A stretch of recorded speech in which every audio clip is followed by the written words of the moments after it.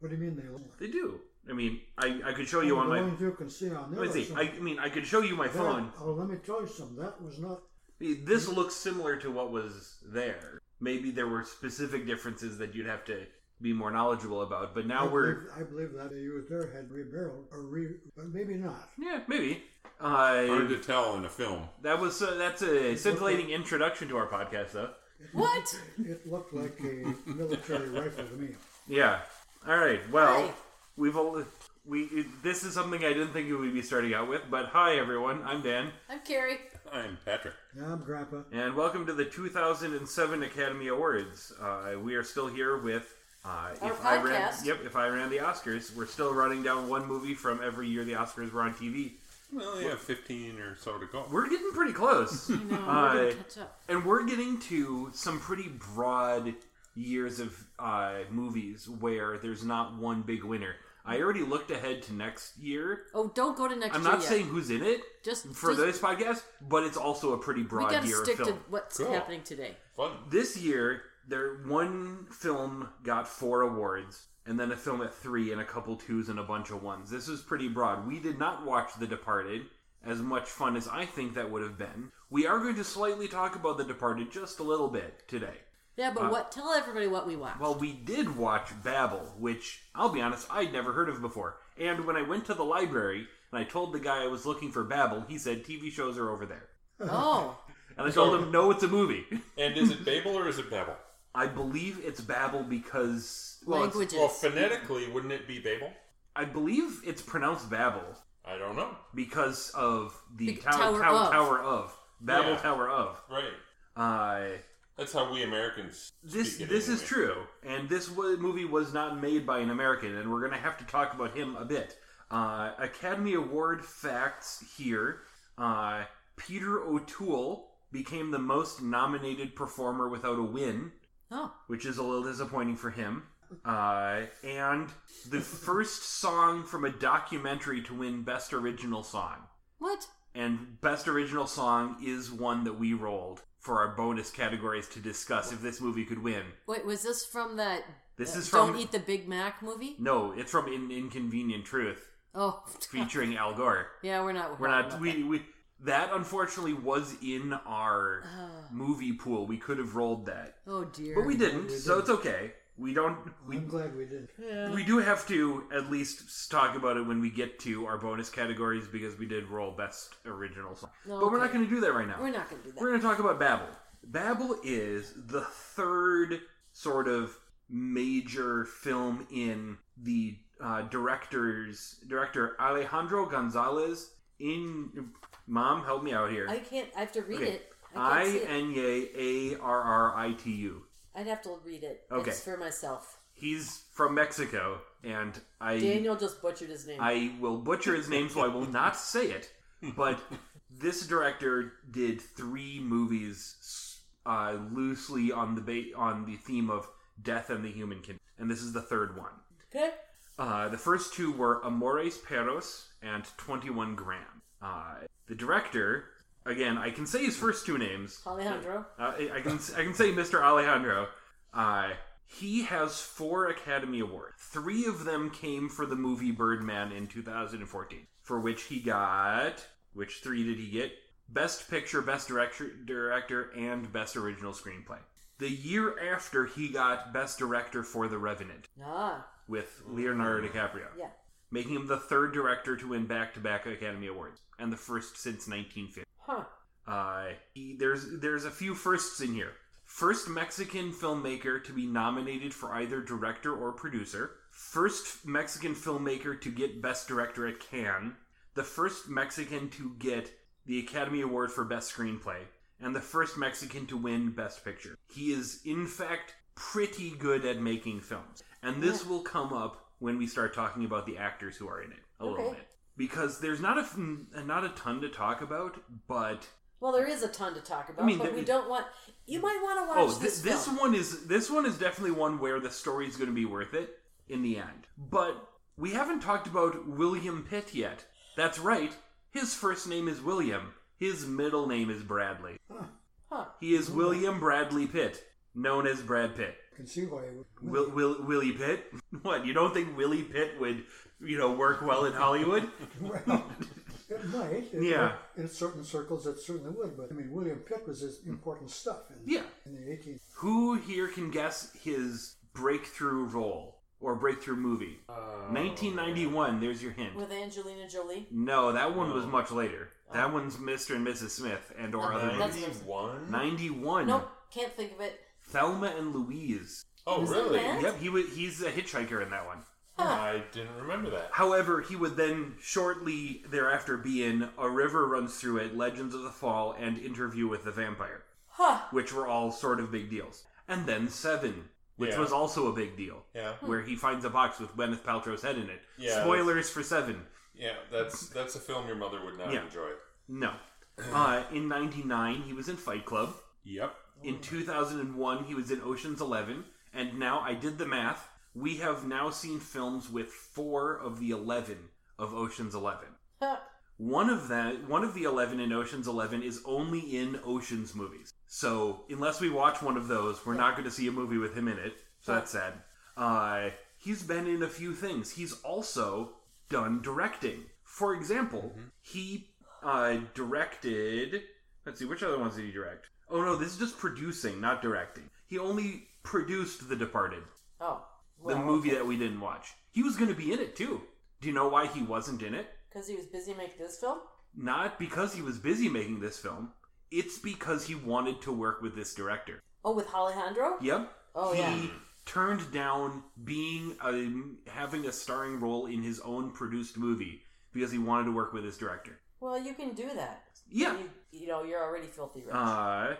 He has the Best Picture for The Departed this year and 12 Years a Slave.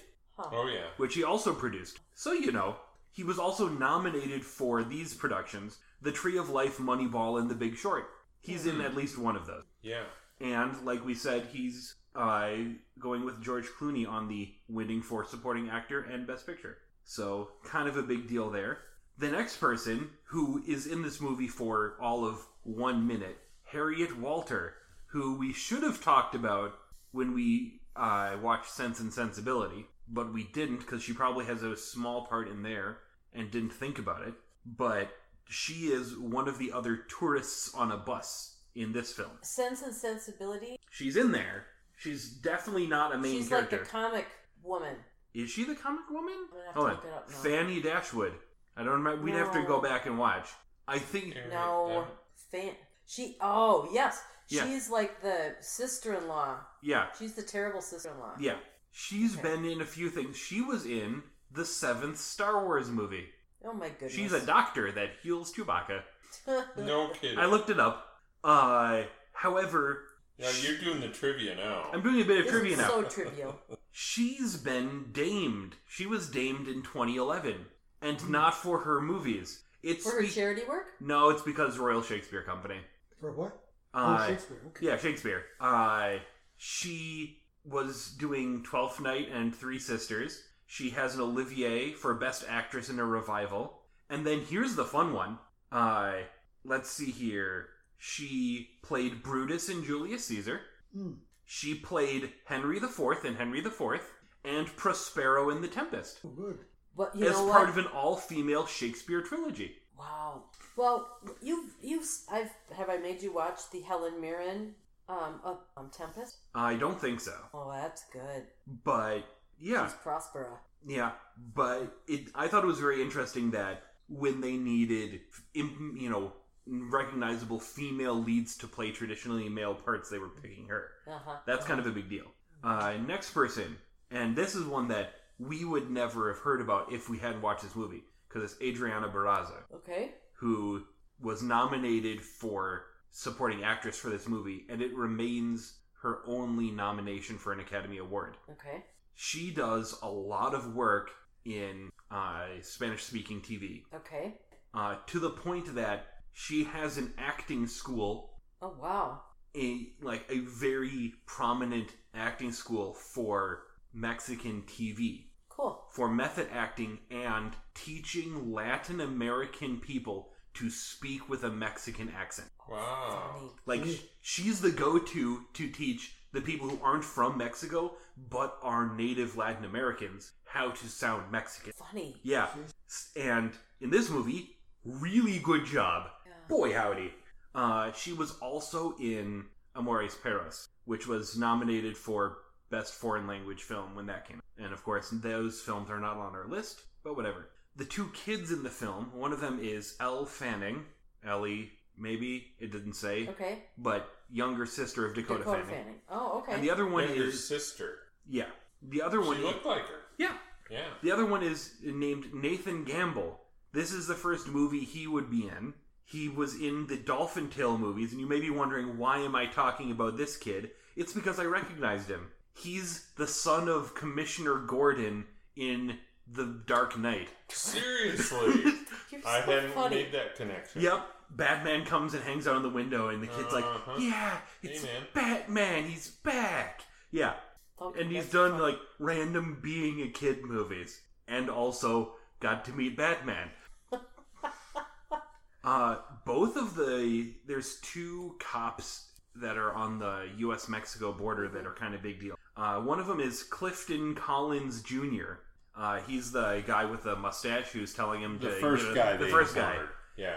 He's been in a lot of various things. Is he always a cop? Well, he was in Traffic. Oh.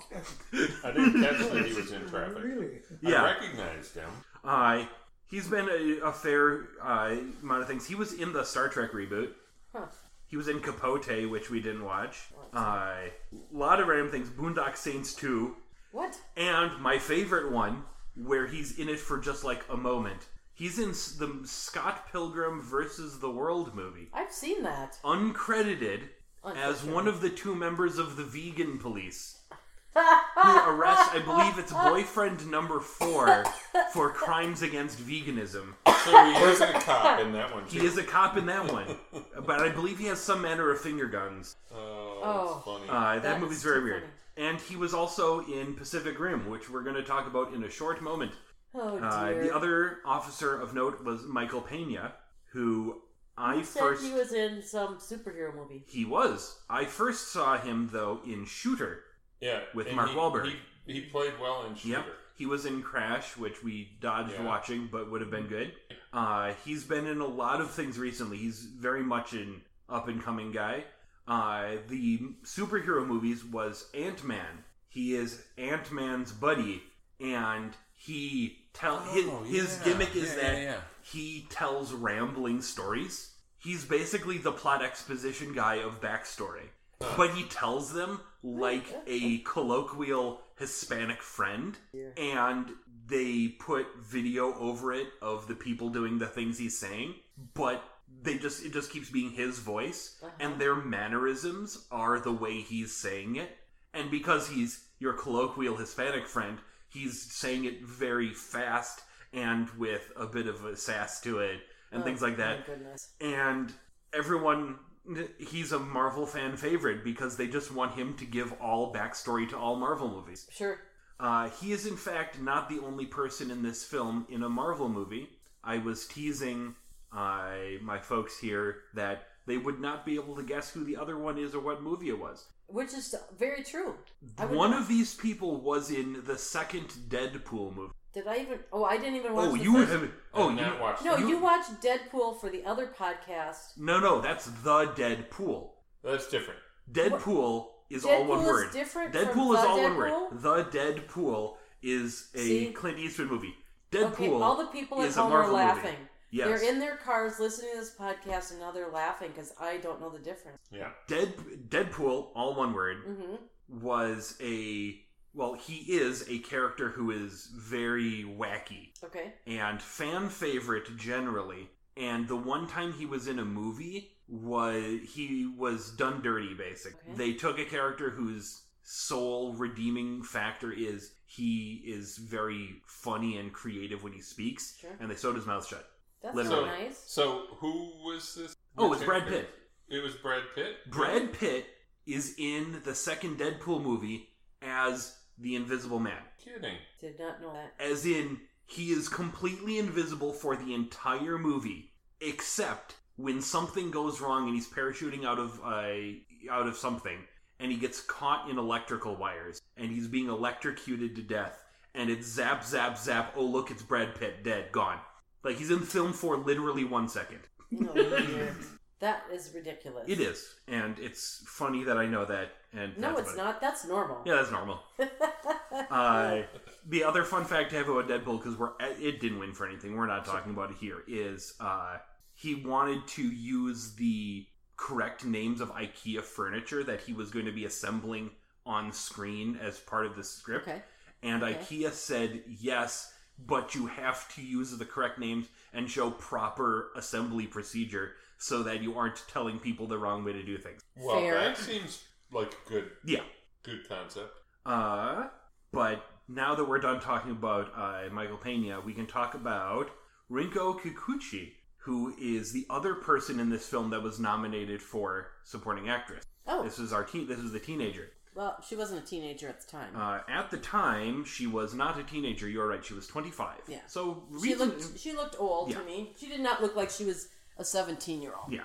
In any case, first Japanese actress to be nominated in 50 years. Whew. She would then go on to play one of the lead roles in Pacific Rim, which is why I said we were going to talk about it in a second.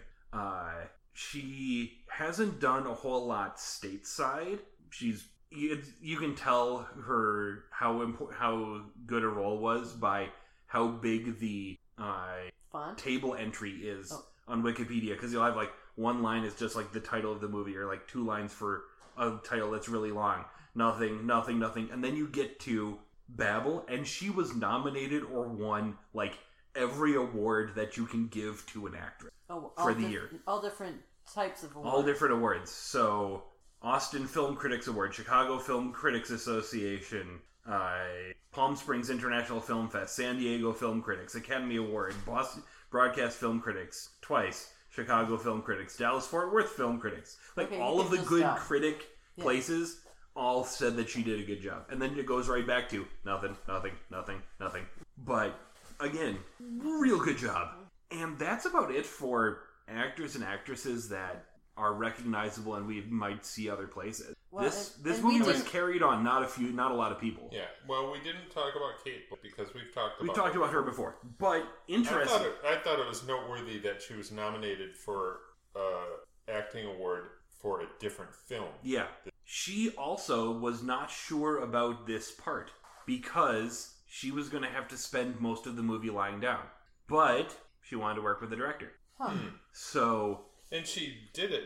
It was a very good performance considering the condition the character was in. No, all three... This was definitely a movie where they needed the right ladies to play the parts. Mm-hmm. And they got 3 home runs. Very, very I think that if there was definitely a world out there in the Academy Awards land where all 3 of them got nominated for supporting actors. And they probably didn't because that seemed rude to all of the other movies. So they only picked 2. And they picked the 2 that aren't American, so I guess. In any case, we're not talking about the acting, and... That wasn't what we randomly That's not what we randomly... Well, we can't have randomly rolled that because... They didn't win for it. It didn't win for that. And we aren't going to talk about the plot too much because... It didn't win for that either. Well, it didn't win for that, and we don't want to talk about the plot of a good movie with interesting twists to it. You should watch it yourself. Yeah. We are going to be talking about the score, the one thing it won for. It was nominated for 7, so... This had an interesting including score. It was nominated for Best Picture and Director. Yeah. And 2 actresses. Yeah. This was definitely an interesting score. This is by no means a memorable score. Yeah. This is not the kind of score that you put on in your car. I appreciate that it won for that. Oh. It was well crafted for the movie it was for. Uh-huh. It was not designed to, if we're going to trot out. This is not the Music Man. No, we're not going to trot out Gilbert and Sullivan or John Williams here and talk about classic music for all time. But that's not what this movie needed. This movie did not need. And in fact, it would have hurt it to be dominated by a catchy soundtrack. It needed mood music. It did. And it had a lot of it. Well, background. Yeah. Interestingly, the composer, Gustavo Santaolalla, Lalla probably, If it's Spanish name, then the LL sound. Yeah, Santo Laya. Okay, there he goes, butchering again. Yeah. I'm sorry. Yeah. Dan didn't take enough Spanish. I did not take enough Spanish. He won the Academy Award last year, too. What? For Brokeback Mountain. Ah, good job. And, in fact, is still producing things in that he wrote the scores for the wildly popular video games Last of Us and Last of Us 2, which Mom and Dad don't know much about, but they are, in fact, some sort of somber psychological human condition business. What? He also wrote the theme for the TV show Making a Murderer, which is probably some sort of psychological human condition stuff. Wait a second. This guy has found what he's good at, and he keeps doing it. The niche market. Yep. But he works with this director a lot. He did the music for his first 2 movies. Wonder which parent is... But, yeah, he's not going to be super... super prolific, but he's gonna be around. He's good at what he does. Watch When you need a guy to do what he does, you get him. There's no question. And he did all the music himself. He did all the music himself. He performed it. Yeah, because this wasn't an orchestral soundtrack. Right. A lot of guitar and stuff. Yeah. And 3 different styles of guitar. Yeah. Easily. Yeah. So our first bonus category, once we're done with original score, is Best Song. And this movie was not the kind of movie for Best Song. And what were the nominees? Besides the song from An Inconvenient Truth, which I haven't listened to know if it's a good song or not.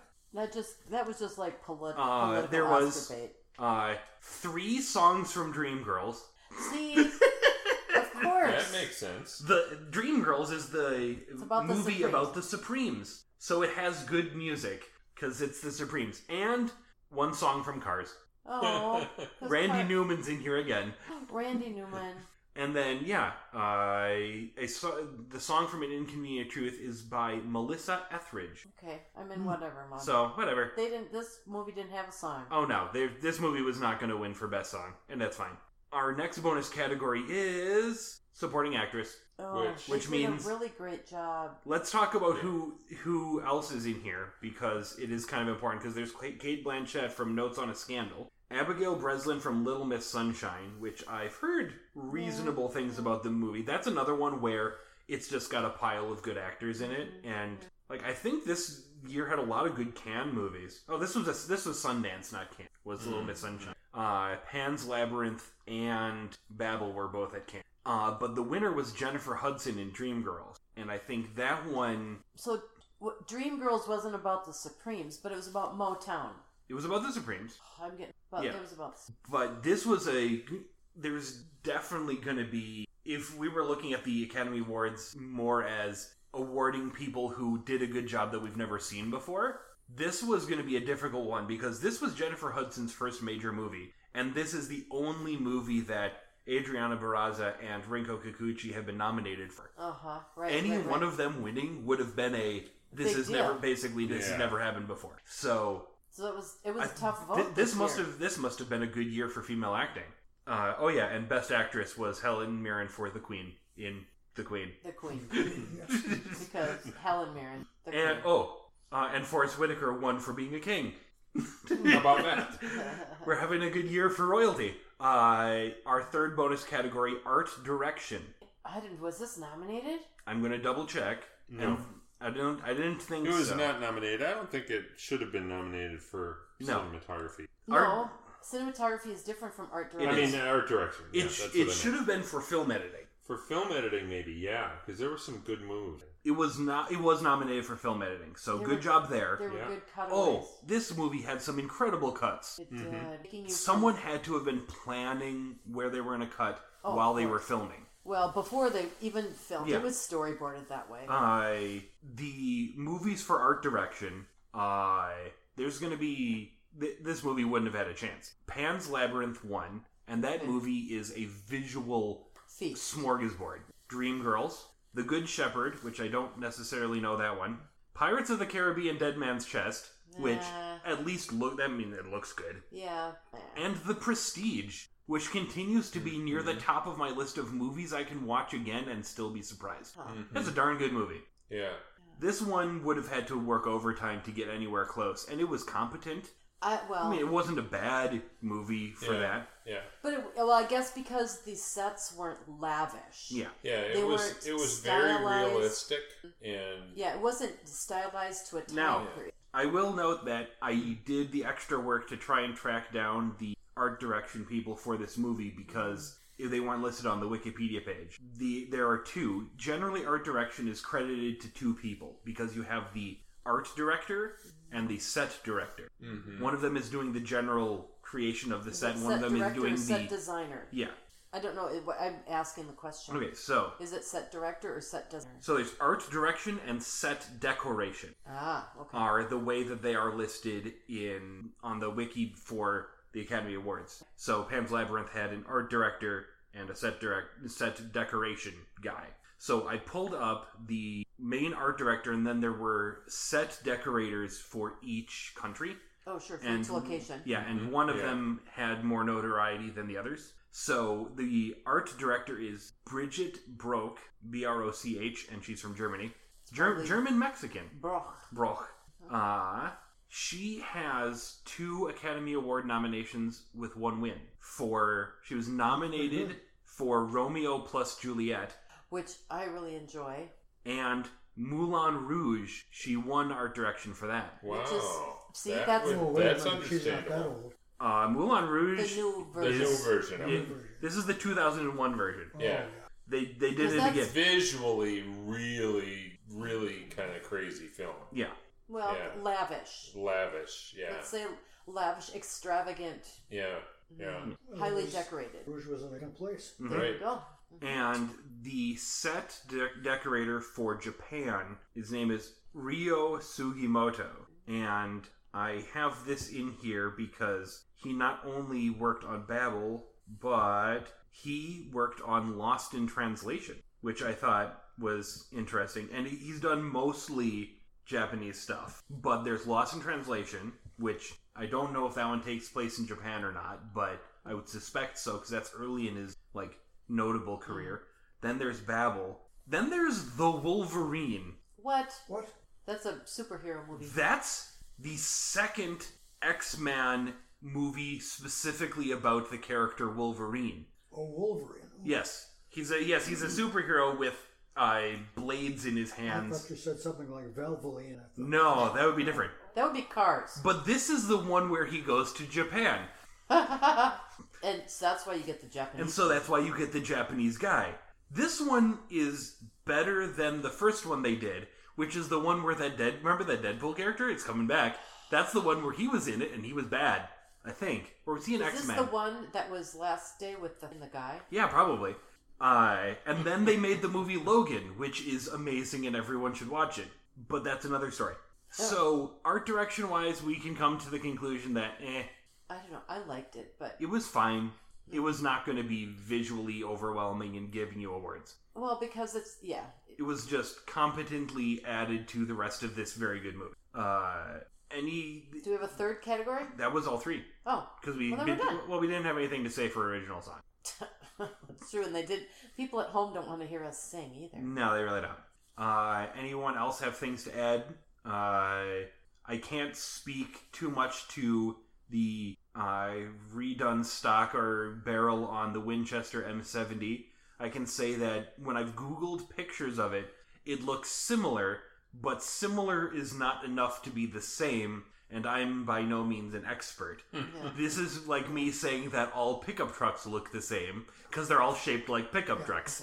I'm not an expert. I've never owned any. Yeah. But I've chased some around. And I do have, like I mentioned, the first edition M70 Bible. Yeah. And see if I can remember what this looked like. If we'd like to, if I may tell everyone sort of a peek into how much I know about guns, I saw that and I thought, ooh, is that a Garand?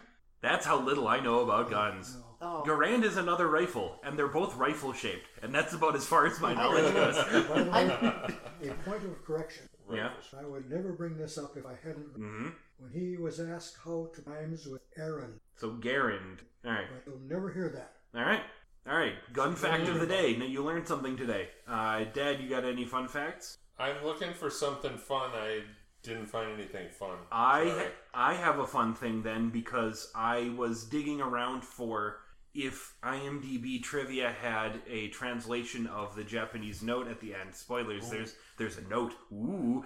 The scene where they're driving in the car in Japan and he's signing to her was not... He's signing to her? Yeah, the father. Yeah, the father. Okay. They didn't have permission to film. They, in fact, faked traffic. They added cars around them and started filming, and then got chased by police while the cameras were on. That's interesting. Well, one of the things I was thinking about the note was it's possible because of the interaction that the daughter had prior to her handing the note, right? The personal interaction, and then the interaction that the father had following. Yeah. I'm thinking maybe the note said what the father told the policeman. Yeah. In any case, for not maybe a spoiler thing, it's like an interpretation thing. A thing that the wiki was really sparse on production details, but having read this snippet, it makes sense. One of the stories in this movie was shot on 16mm film. The rest was shot on 35mm, which means one of the sections looked grainier and less in focus. Which the one in the bit in Morocco with the Americans. I was going to guess that. That's what I was thinking too. I was going to guess dustier. The dustier one. Yeah. Yep. Because even the parts with the goat farmers was 35 millimeter. Those were 35 millimeter. Really? Only the parts with the American tourists were in 16 millimeter, and there is a slight pause when that helicopter is coming down, when the film grade changes to 35, because now they're going to civilization. When the helicopter has landed, then it's back to 35. Then it goes to 35. Yeah, which is interesting. They didn't do a completely different film for all of the stories, but there is that little bit of difference. Very clever. Yep. Well, I wondered about that. I didn't know the Moroccan scene until late in the movie. Yeah. But it turned out that they identified it. Mm-hmm. Okay, now I've heard wonderful thing. Atlas, I believe this. I hope this wasn't part of the chain or Atlas, because I've heard glowing accounts, scenes. Yeah, the Atlas Mountains are in Morocco, Algeria, and Tunisia. So definitely, it could have been those, but it could have also just been random hills. My reference goes to Winston when he was on one of John as a diplomat. If he were in the region at all, he'd insist on sure that it's pure wilderness. Yeah. All right. Are we out of facts? I think we're out of fun facts. I think we're out of fun facts. Well, if we are, then we want to thank the Academy's job and thereby quality filmmaking. Hey, bye. Bye. Bye-bye.